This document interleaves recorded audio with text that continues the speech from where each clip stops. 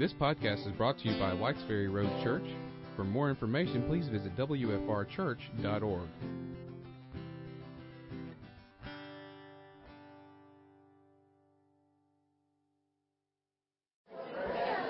We'd like to welcome all of you here today. You better hurry up. Oh, you're back. It's Amanda. Anyway.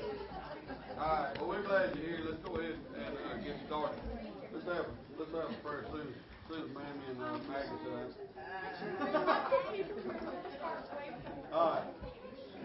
Father, we want to tell you that we love you so much, and we just thank you for Pam being here and using her in such a way that we can learn so much, and we just thank you for that. And thank you for everybody here. We just pray that you'll be glorified in all that goes on here today, and that we'll be better people for it. We love you so much. Thank you, Jesus. Through him we pray. Amen. Week 6. Let's give us a hand. I want to start off today reading something to you that I said the first week I was here.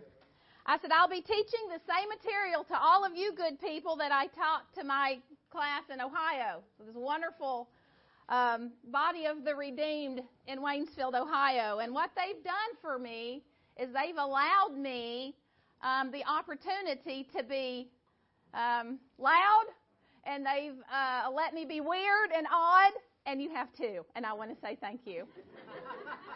But yeah, I mean, you're probably saying I'm embarrassed for her, right? But I want to ask something of you.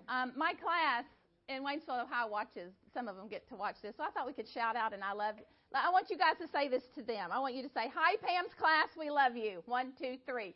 Hi, Pam's class, we love you. Thank you, and I'm sure they love you too.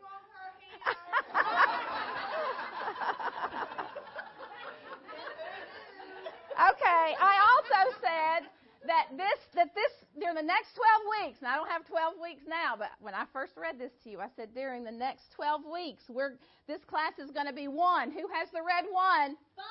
Fun! You guys know how this goes by now. Fun. Exciting. No, let's start all over. Go again. Fun. Exciting.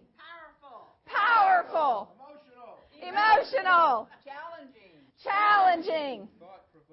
Thought-provoking. A walk down memory lane as we revisit childhood Bible stories. A walk down memory lane as we revisit childhood Bible stories. You guys are doing so good.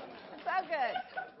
Very good, Aunt Kim. Thank you. And I have to tell you, I hope so far that's been true, because I've had a blast. I have had a wonderful time. These feasts are really more than just fun, though. They're faith builders, aren't they? Yeah. I mean, have you guys noticed that your faith has just been boosted a little bit at knowing what God has done for us? That's the same thing that I found true in my life. But the study of these feasts they start connecting for us random little dots. Have they for you that have just kind of been out there? And when all those little dots start connecting, it's a wonderful thing in the life of a believer. These feasts laid out are not just random feasts that God laid out just so His people could get together and fellowship, right? By now, you need to be able to tell me why God laid these feasts out. Can anybody tell me? To remember. To remember what? What are we looking forward to when these people were celebrating these feasts?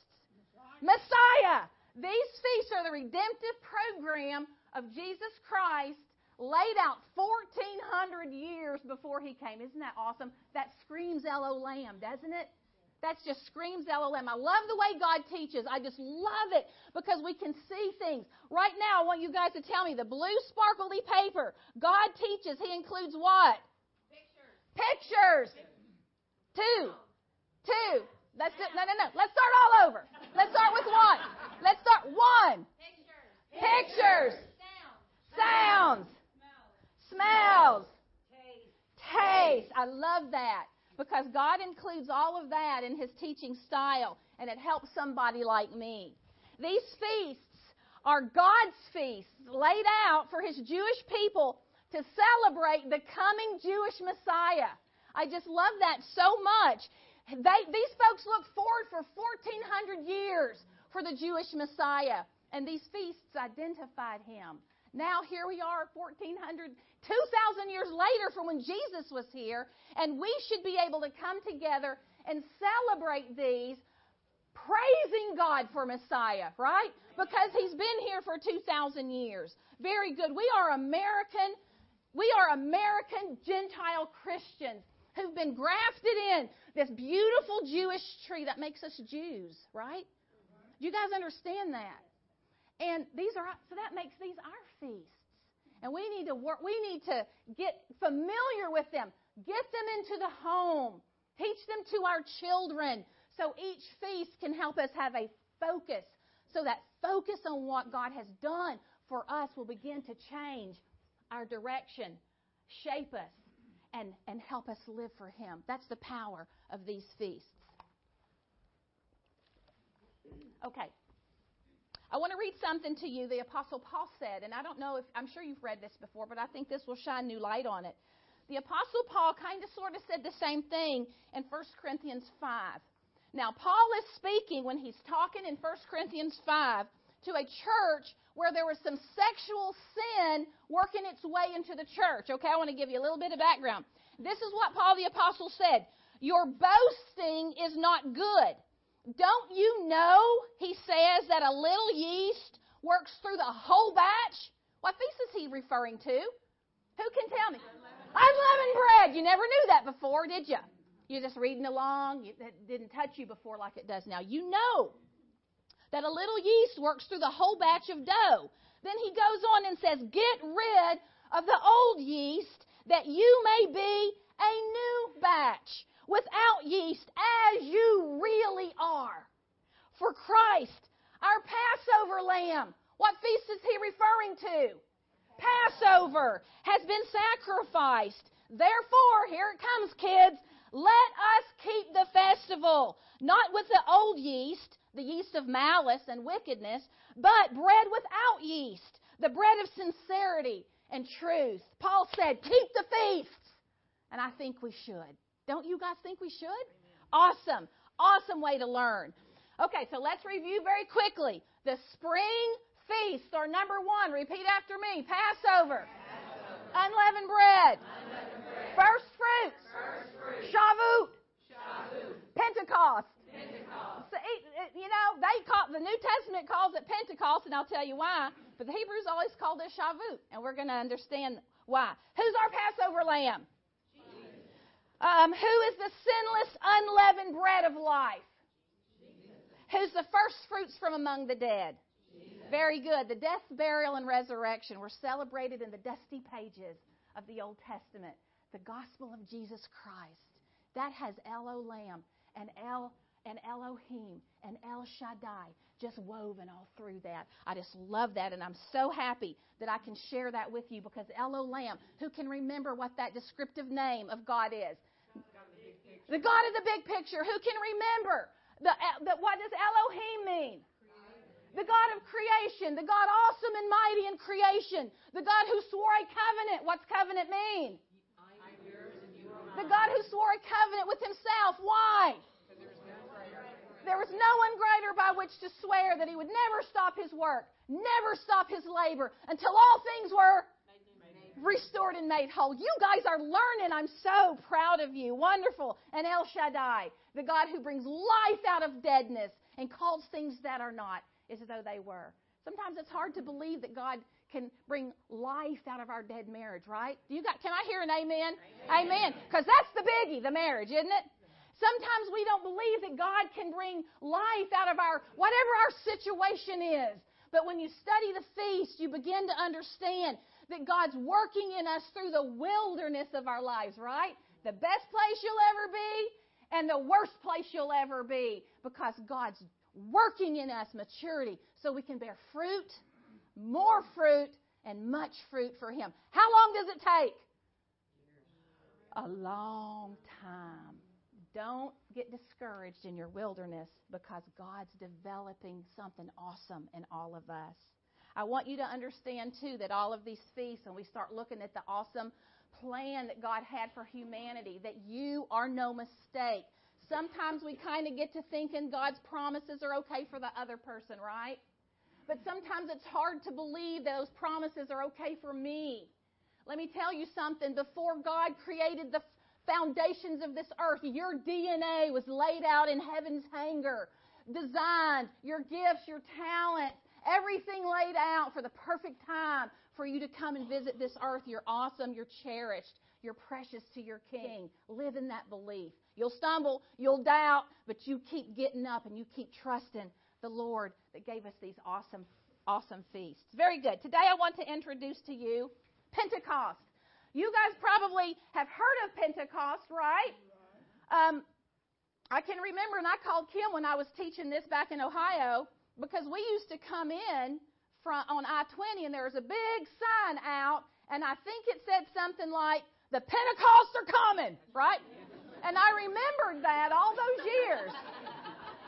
Well, I'm here to tell you today, Pentecost is coming. So you're going to enjoy this session, and you're going to understand some things you never understood before. That's what makes this so awesome. Now, I want to really quickly tell you that Pentecost is a first fruits feast too. Say that. A first fruits feast too.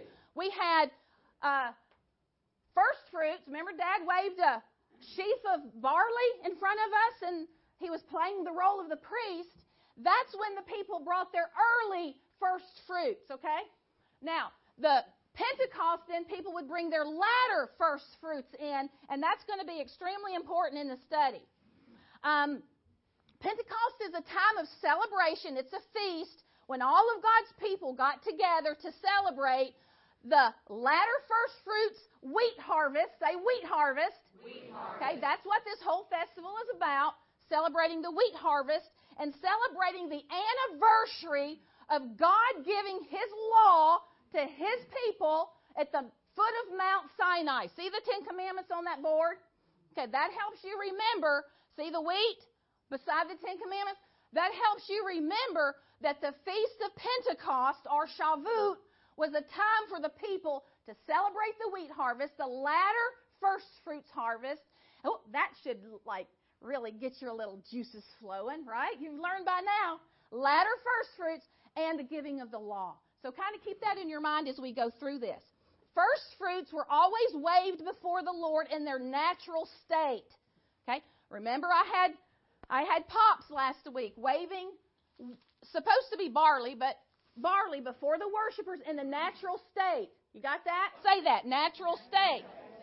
Okay, the latter first fruits, the people brought to the priest bread in the prepared state. Okay? This is bread. It was a big old 2 loaves, a big old fat yeasty bread were brought to the priest by each family, 2 loaves, and the priest would wave the bread before the worshipers as he prayed to God. That's very important that you remember that. Now, since we're having yeasty bread here today, what does it not represent? Since we have yeasty bread here, what does it not represent? Okay, this bread right here is not going to represent Jesus. Why? That's right. Because anytime you have a bread that represents the body of Christ, it's going to be this bread. Unleavened, sinless bread. Okay? So right off the bat, when you have worshipers bringing fat, and I'm telling you, this stuff is good. Why am I so drawn to the sinless bread? Okay. So this already, you've got something brewing in your gray matter that since yeasty bread is going to be brought before the priest for a wave offering, all of a sudden you know right off the bat it's not going to represent the Messiah. Okay. This is why, incidentally, whenever you have a communion service, you never serve yeasty bread when you have a communion service. Please tell me why. Yeah, because everything's a picture, right? So when you have communion and you're eating the unleavened bread, you are focusing on the sinless bread of your Messiah, right? The sinless life. So I've seen people have communion services where they serve yeasty bread, and I don't get mad, and I don't lecture them, and I don't ask for an appointment with them. I just wish they knew and understood. Because you don't serve yeasty bread when you have communion.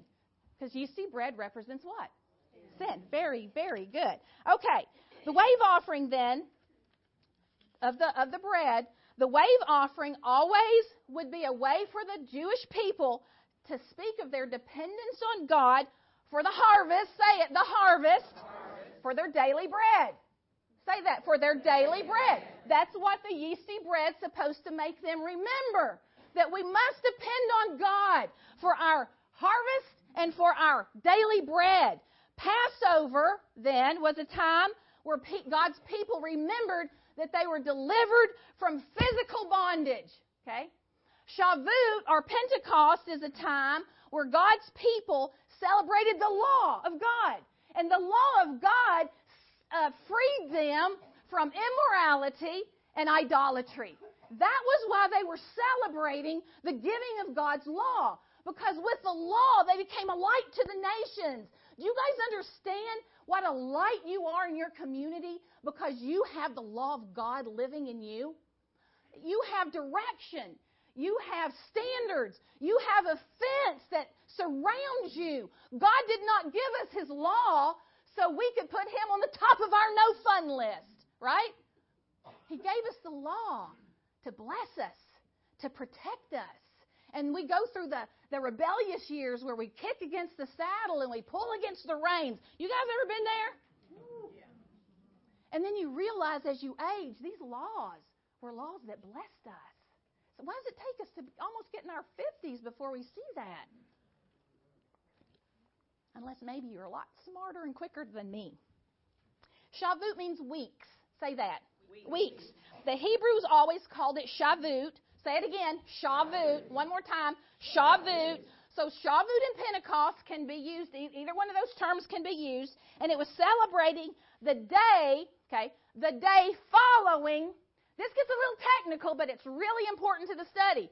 Shavuot is celebrated the day following the counting off of 7 weeks of 7 days. Say that. 7 weeks of 7 days. And it's celebrated the following day. Now, those of you who've been with me for the past 5 or 6 weeks understand that a feast that boasts so many sevens, what's that drawing your mind to? Covenant. I mean, this feast has covenant smeared all over it. Now, those of you who are good at math, what is 7 times 7? 49. So these people, God's people, counted off 49 days from first fruits. What happened on first fruits? The resurrection. Give Paul a hand. He said it. Sitting up here looking so smart. They counted off 49 days starting on first fruits, counted off 7 weeks of 7 days. That's 49. On the following day, which is what?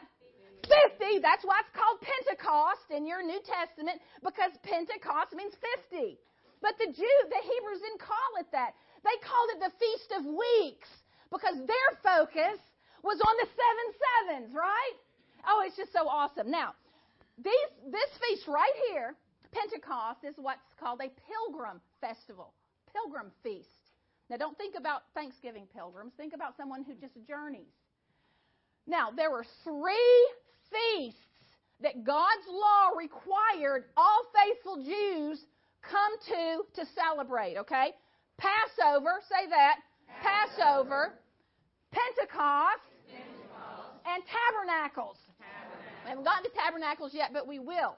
Now, these people had to pack in, all the faithful Jews from all over the world had to pack in far and near to celebrate this festival. That meant, who's got your green card? Number 1. Men. 2. Women. 3. Sons. 4. Daughters. 5. Orphans. 6. Widows. 7. The stranger. 8. The Levite. Oh, the Levite. Does that conjure anything up in your mind, Pops? The Levites. Yeah, the priestly tribe. The priestly tribe, folks. Focus on that. Let me tell you why it's so important that the priestly tribe was invited to this feast. Well, I'm not going to tell you now. I'll be jumping the gun. But you just keep that in your mind that was listed and who was invited. In Acts 2, now I'm sure you guys have gone over this before in your religious world, but in Acts 2, we find Jesus' followers. This is after the death, burial, and resurrection, okay? We find Jesus' followers in a room together celebrating Pentecost. You guys learned that in your children's Sunday school material. Look, Jesus had been crucified. He had been buried, and he had resurrected already. And Jesus' followers, I want you to try to get a picture of their mood. These people were numb at this time at all that had happened. And I don't think we're going to really get this hammered home if we don't think about this. We don't properly appreciate the emotional roller coaster that Jesus' followers had been through. Just after Jesus' arrest, remember that? The boys were hiding behind locked doors, stuffing themselves under their beds because they were scared spitless that the Roman soldiers would come banging on their doors. Why? Why do you think those men were afraid? Why for their lives? What were they doing to their leader? They were crucifying him. Maybe they would come after us. And so they cut and they ran. Peter, remember Peter? I mean, he was cussing like a seasoned sailor to try to distance himself from Jesus. They were confused. They were bewildered. They were afraid. And they were shaken. And everything they believed had crumbled. Have you guys ever been there? Let me tell you something. You may think that's a bad place to be, once again, but it's not a bad place to be, because then you get to lift your sweet little head up and you get to wait for the God of heaven and earth to direct your path. And these people, their world had crumbled, and then, repeat after me, the resurrection! The resurrection! Jesus walked on earth after his resurrection, folks, for 40 days. Woo! What's that make you think of? Come on, 44. I will bring you out. And I will make you my own. Anytime you see that 4, that's what you're supposed to focus on. 40 days. All right, now 50 days. He ascends to the Father on day 40, okay? Get that in your mind. Now, 50 days after the resurrection, this is what I want us to think about now. 50 days after the resurrection, we're on Shavuot. Okay? He went to heaven on day 40. Now we're 50 days out. How many days have they been wandering around the earth without their Messiah, resurrected Messiah? 10 days. Very good. I just want you to see the short time frame of what we're dealing with now. They're all packed into Jerusalem to celebrate Pentecost or Shavuot. I don't know if you guys can get a picture of the hundreds and thousands of faithful Jews from all over the Roman Empire that were packing into Jerusalem to celebrate Pentecost. Why? Why were they going to the trouble? Because they had to. It was commanded. And all faithful Jews wanted to be obedient, right, to the God of Abraham, Isaac, and Jacob. And they're packing in to celebrate the harvest of wheat and the giving of the law on Mount Sinai. Very, very good. And these people are packed in from everywhere. Who has the little copper card? They're packed in from number 1. Where? 2, 3, 4, 5, 6, 7, 8, 9, 10, 11. Let me tell you something. If you get your little Bible out and you look at that map that's in the book of Acts, and you can see where all these people were packing into Jerusalem, all these faithful Jews that had scattered all abroad. Why do you think they scattered? Because there's money to be made in the Roman Empire, right?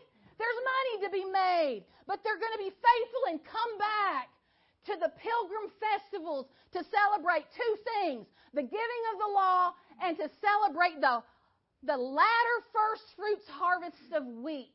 Very good. Now, I want you to remember that all of these feasts take us back to the time of Moses, Passover. Moses comes down and tells the people, kill your Passover lamb, God's going to bring you out, set you free, redeem you, and make you His own. So our mind goes back to the mighty deliverer and how God used Him to free His people, right? Unleavened bread. Remember those early first people had to clean the yeast out of their houses. Pack your dough. Don't let it rise. Unleavened bread came to represent sinless, the sinless body of Jesus. Leaven always represented what? That's why on unleavened bread, the people had to rid their homes of the yeast of sin. We went over that whole hour that time. Then we come to first fruits. The very first fruits. God says you're going to be pouring into a fertile land. You've left the wilderness for 40 years. I'm bringing you to the promised land. You're going to pour into this land. You must come on first fruits and dedicate your first and your best to me, or you're going to forget who brings the harvest. You're going to forget who brings resurrection, and you're going to be tempted to listen to the voices of the dark culture. And those voices were saying, Baal brings resurrection. Baal brings prosperity. Baal brings sustenance. And God is saying, no, I bring resurrection. And so this feast goes clear back to the same history. It's God. It's God. It's God. And we forget that, don't we? Aren't we tempted to forget that? That's why the feasts are so powerful, because they cause God's people to refocus, to remember what we forget so easily. We get so afraid. So awesome. Here's the story. This is what they did. I'm going to tell you their routine on the Feast of Shavuot. The people would get together and they would review their history of receiving the law. In the third month, after the Israelites left Egypt, remember, they're just really, really very freshly redeemed slaves. God said, you've seen what I did in Egypt and how I carried you on eagle's wings. Isn't that a beautiful way to teach? Because eagles were birds that cared for the weak. Is that beautiful? You're weak and I carried you along on eagle's wings. I brought you to myself. That's the fourth promise. I'm going to make you my own, God is saying. Remember, and if you obey my covenant, then out of all the nations on the earth, you're going to be my, who has the red sparkly ruby cards? You're going to be my one. Treasured possession. Repeat that. Treasured possession. 2. You will be a kingdom of priests. You will be a kingdom of priests. 3. You will be a holy nation. You will be a holy nation. What God is saying here now is I'm moving you from just being a dedicated people to being a holy people. A holy people. A people set apart for me and for my law and my ways. I wear on my finger a wedding ring. It makes me holy in a sense because I'm set apart from all other men. I'm set apart from my sweet husband Ed and none other. And that's what God is calling His people to covenant. To covenant. It's wedding language. It's a picture of the church. Say it. The church. The church. You can't forget that. Very good. Very good. He's calling them now to be a holy people, to be set apart. He's calling you and me to be a holy people. It's an interesting chapter for these people. They had been cruelly used for how many years? You guys remember? How many years in bondage? 430 years they had been cruelly used. They'd been exposed to the false gods of the Egyptian culture. And we are exposed to the false gods of this culture. And we must have the grit in our hearts to identify those false gods and make sure we don't bow and worship at that altar. It's a full-time job, isn't it? It's a full-time job. They had developed a slave mentality. Very interesting and important that we understand this. And they watched their weak God. Remember, they thought Elohim was a weak God because Elohim couldn't save them from bondage. But they watched with their eyes. Their weak God wasn't weak at all. He was developing something in him. And when his time had come, he raised himself up. And by the mighty power of Elohim, God Almighty, he delivered his people from bondage. Wonderful story. And they said, oh, he kept his promise. He brought us out. He set us free. He redeemed us, and He made us His own. Give Him a hand. He's still doing it for you, and He's still doing it for me. They had the Passover. They had their meal. They killed the lamb. They left that night in haste with the millions and millions and millions of dollars of wealth on their beasts of burdens that the Egyptians were pouring out on them. Just get out of Egypt before your God kills us all. They go up the mountain. They finally come to the foot of the mountain. And they're ready to receive God's law.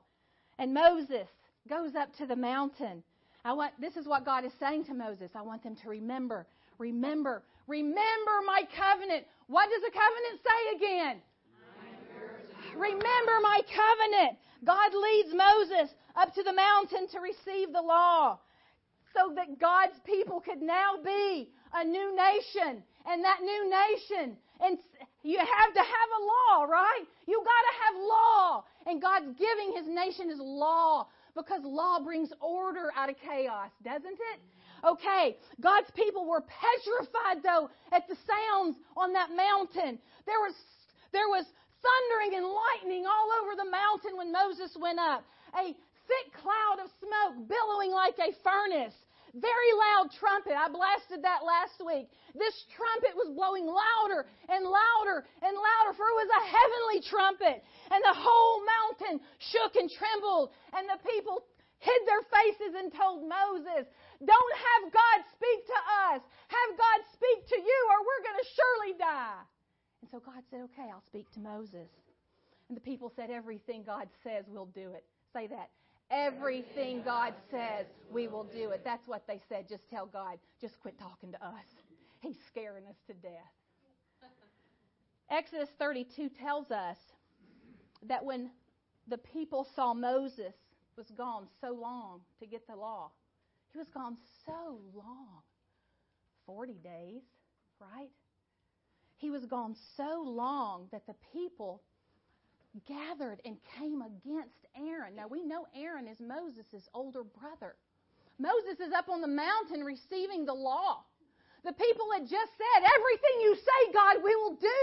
And he's 40 days up there. What does that make you think of when Moses is gone 40 days? I will bring you out. I will set you free. I will redeem you. And I will make you my own. But the people were impatient. And they came up against Aaron. And they said, you come make us gods who will go before us. As for this fellow Moses, we don't know what happened to him. Really? Really? 40 days?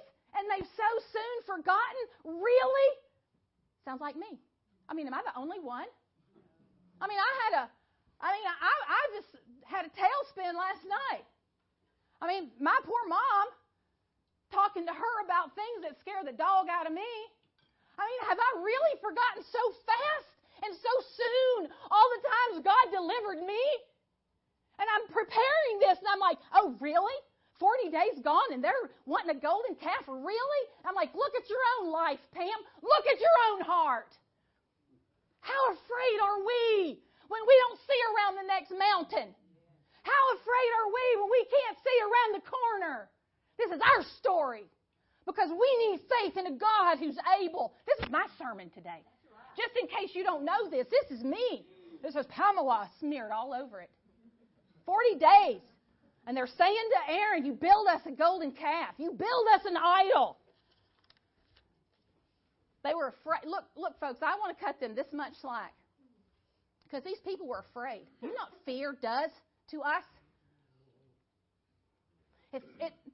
We become frozen in our fear. They were uprooted from a history of slavery. They were removed from a life they understood. Even if it was slavery, they knew the rules. And that's why it's so hard to come out of the slavery that we're in today, whether it's alcohol, or whether it's fear, or whether it's overspending, or whether it's a sexual sin. It's so hard to come out of that because we know those rules, right? And you come into redemption and you've got to start all over. And we have what's called an exodus wandering, where we're unsure for so long until we learn God's way. These people were petrified. Their normal routines were gone. They left the lush land of Egypt where they had their melons and their cucumbers and their leeks, and they were in the wilderness and they were petrified. Their leader was gone 40 days, and they panicked. They failed miserably. Does that sound like you? Because it sure does sound like me. And here at the foot of Mount Sinai is where fear meets weak leadership. Say that. Fear meets weak leadership. Oh, that God would raise up strong leaders in His church. Do you know how important that is? And Moses is up on the mountain receiving God's law, and they come up against Aaron, and he crumbles under the pressure. Oh, that God would give us holy men and women of God. Aaron said, okay, just back up. Back up. Give me your gold earrings that you and your wives and your sons and your daughters are wearing. Where'd they get all these gold earrings and necklaces? Yes. And you think, well, those were prized possessions, right? No, they were ripping those things off to give to Aaron. So Aaron could cast for them. So Aaron could go to work and cast for these people a golden calf. Did it break your heart? And Aaron said, tomorrow will be a festival to the Lord. Representing, the golden calf was representing God. What did God say? Don't do that. So the next day, the newly freed Hebrew slaves, the next day, guess what they did? They got up early. What's that tell you? When you get up early and it's not for work, you're going to do something fun, right? Now, some people like to get up early to hunt, right, Uncle Paul? And some people like to get up early to shop, right?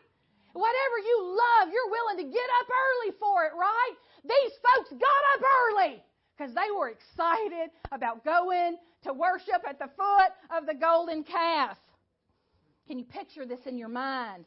The people who had seen such powerful miracles happen. Finally, they got to see the power of their God Elohim. They witnessed Him keeping His 4 promises. They left with the millions and millions and millions of dollars in their satchels and on the back of their beast of burdens. They watched the Red Sea split wide open, and the little children were running their hands through the water. You know they were, as they walked across on dry ground. They watched Pharaoh's army drown in that sea, and they watched their gray, bloated bodies wash ashore the next day. They ate manna and quail, and they said, we're free, we're free, we're free. And now, this morning, on the very day of Shavuot, they are standing at the foot of the golden calf, erotically dancing before it, getting drunk and playing music and indulging in sexual fornication before the old Egyptian idol. Those old idols that you try to leave behind, you better watch them, because they're going to come back and they're going to bite you in the butt. You better walk very close to your king and very close to the church, because they're out there. They had just been shouting to Moses, tell God everything He says we'll do. Everything He says we'll do. Everything He says we'll do. Sounds like me. I don't want us to lose our way. This is the story that the faithful Jews reviewed on Shavuot, on Passover. They wanted to remember their history and celebrate the giving of the latter first fruits harvest. Okay, the faithful Jews were going over all of this, and on the very birthday of God's nation, when Moses was receiving God's law for God's new nation, who were, repeat after me, a treasured possession, a nation of priests, a holy nation. Look, they were reserved for God alone, for a very important purpose, to bring us Messiah. And these newly redeemed people, 40 days without their leader, snagged up a weak leader, and they were indulging in sexual fornication at the foot of an old Egyptian god, the golden calf. Let me tell you something. God had a little conversation with Moses on that mountain, and God said, Moses, you better get down off of this mountain quick. because I've seen these people, and they're a stiff-necked people. They're a stubborn people. So Moses is gathering up the stone tablets, and he's making a fast trek down the mountain as fast as he can go. And when he enters the camp, he's absolutely livid. He is absolutely boiling with righteous indignation. There before him, the new nation was worshiping a golden calf. And you know what Moses does? He throws those stone tablets down and they break into 100 pieces. His way of saying, you've broken God's law. You don't deserve God's law. Moses marched over to this old golden calf and threw a rope around it, drug that thing down and burned it up.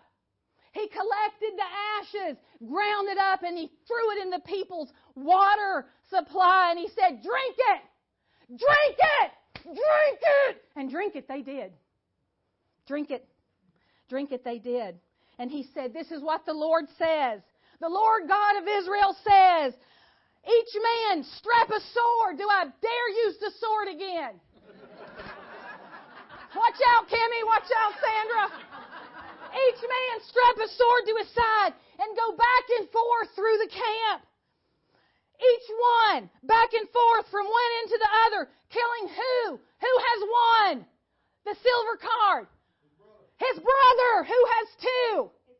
His friend, who has three? His neighbor. Read them again in the back. One. Repeat it. Brother. Two.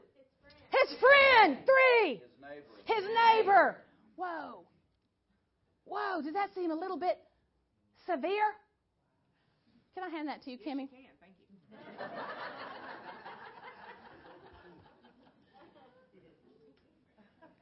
He says, slay everyone. Slay everyone who worshiped the golden calf. Listen to me, the very day that Israel became a nation, the very day that Israel became a nation, the Levites rallied behind Moses. Who's the Levites? The priestly tribe gathered around Moses, and with their sword, they went through the camp, and 3,000, say it, 3,000 people were slain that day. 3,000 who had just been dancing in joyful glee at the foot of the golden calf, who had just been participating in sexual fornication, were now slain. And their blood was pooling and absorbing in the sand of the wilderness. This is the history that was reviewed on Shavuot. It's not a very encouraging history, is it? Yeah, it is. You're going to see why.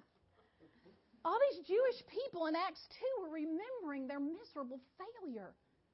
They're up there reviewing this and remembering this. They're still trying to absorb the death, burial, and resurrection of Jesus. His ascension was on day 40 after first fruits. He'd been gone 10 days, and they're all gathered together, reviewing the history, how their ancestors had been such miserable failures when God's nation had a birthday one, and God gave His law. Perhaps they were reviewing their own miserable failures at what had just happened in their lives when their Messiah was hung on the cross. Remember, they did cut and run, cuss like sailors. Remember, they're reviewing the history's bruise, and they're thinking of their own failure, and they're bringing before the priest 2 yeasty loaves. Why 2? Why 2? Do you ever wonder? Well, you probably didn't ever wonder because you probably never knew before today that there were 2 yeasty loaves, right? So I'm kind of hitting you heavy.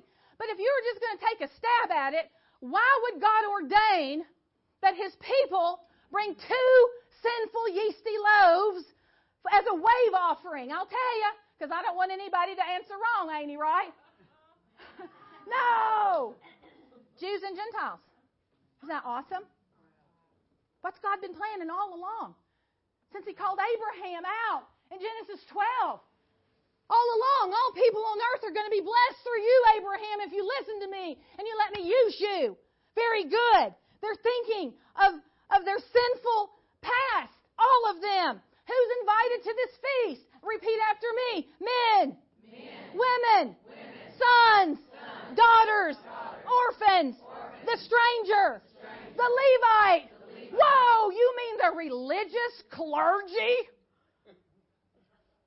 are invited to confess their sinners. I mean, that says a lot, doesn't it, clergy? I know that that's not a word you folks are used to, maybe. But it's a word, and it's out there. And it has a lot to say, because oftentimes the clergy is a little lax on coming clean. They're invited to this feast. And they're remembering what their history was like. Let me tell you something. Everyone's invited because everyone's a sinner. But it also means everyone's welcome. I don't want you to miss that. Everyone's welcome to this feast. Very good. Acts 2. 120 of Jesus' followers were in that room together. Okay, 120 of them. And suddenly on the very day of Shavuot, when they're thinking about their miserable failure, on that very day, suddenly, the sound like a blowing and violent wind. Woo! Does that remind you of the first one? When they're like, don't talk to us, God. You're scaring the dog out of us. And here we have the same sounds. A wind blowing like a violent wind came from heaven and filled the whole house where they were sitting. And they saw what seemed to be tongues of fire. Remember the lightning on the first Shavuot? Tongues of fire that separated and came and rested upon them. What a reminder. 1,400 years from the first Shavuot. And here we are, all these years later, after the death, burial, and resurrection of Jesus Christ. 49 days later, 7 weeks of 7 days. Remember my covenant. And these people on the 50th day are in the room remembering 3,000 were slain. And what happened? They're remembering, number one, who has the purple card? Jesus was slain on Passover. 2. Jesus was buried on unleavened bread. 3. Resurrected on first fruits. All those Jews who were packed into Jerusalem understood when God's people, who were filled with His Holy Spirit, went out and began preaching the good news of their Jewish Messiah. Let me tell you, those people got it. They got it. They recognized Jesus as the long-awaited Messiah, and I'm here to tell you, the first spring feasts of Israel proclaimed to those Jews the gospel of Jesus Christ. Give Him a hand. Let me tell you, let me go further. Let me go further. After those people began speaking in languages they had not studied because of the outpouring of the Holy Spirit on these 120, the message went out. And they're looking at the feast and they're hearing the message. And 3,000 that day were saved and baptized. Why? Because the law on the first day of Shavuot, as beautiful as it is, as powerful as it is, can only bring death. Can only bring death. But the Spirit of the living God came 1,400 later, gave back those 300 that were slain, and 300 were saved that day because God is able to give what the locusts have destroyed. Do you understand the power? The power of what happened that first Shavuot. I went up to the hallway and I tried to get that big slab down. Did your husband make that?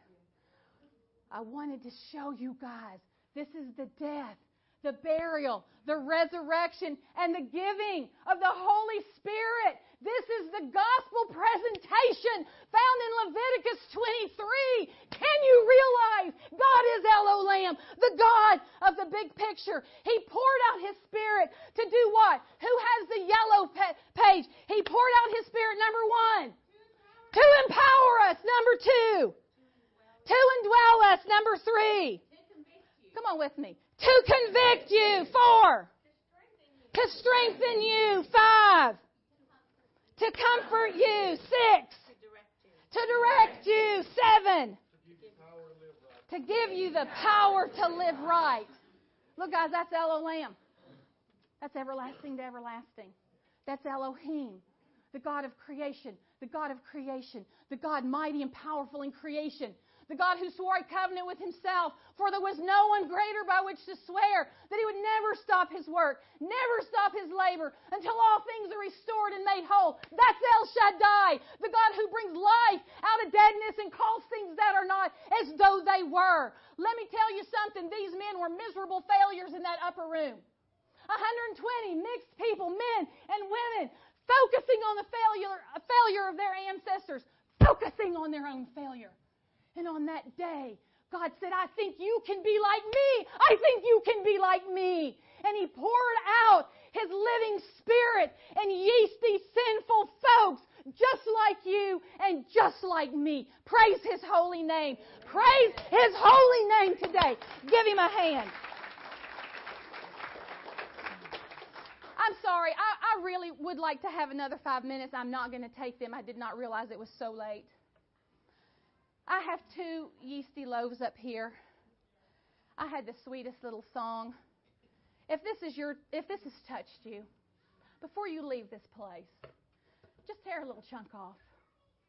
Eat the yeasty bread and say, Lord, you know I'm a sinner, but I praise your holy name that you have redeemed me by the blood of your precious Lamb. And you help me live for you. Help me live for you. Help me live for you. And if you are here today and you're amazed at a God that would lay out His redemptive program 1,400 years before He came, and you want to confess His name as your Messiah and be baptized today, this is the day of salvation. Let us do that. There's 2 or 3 elders in here. You snag one up and say, I want to be baptized because I love this Messiah. This is your day. But you leave from this place and you take a chunk of bread and you praise God, sinner or no. You love me, and you're indwelling me, and you're directing me, and you've saved me. Go from this place and shine for your King Jesus. I'll shine for my King Jesus. Let it begin at home. It will begin at home. Get you some yeasty bread. This has been a presentation by Whites Ferry Road Church. For more information, please visit wfrchurch.org.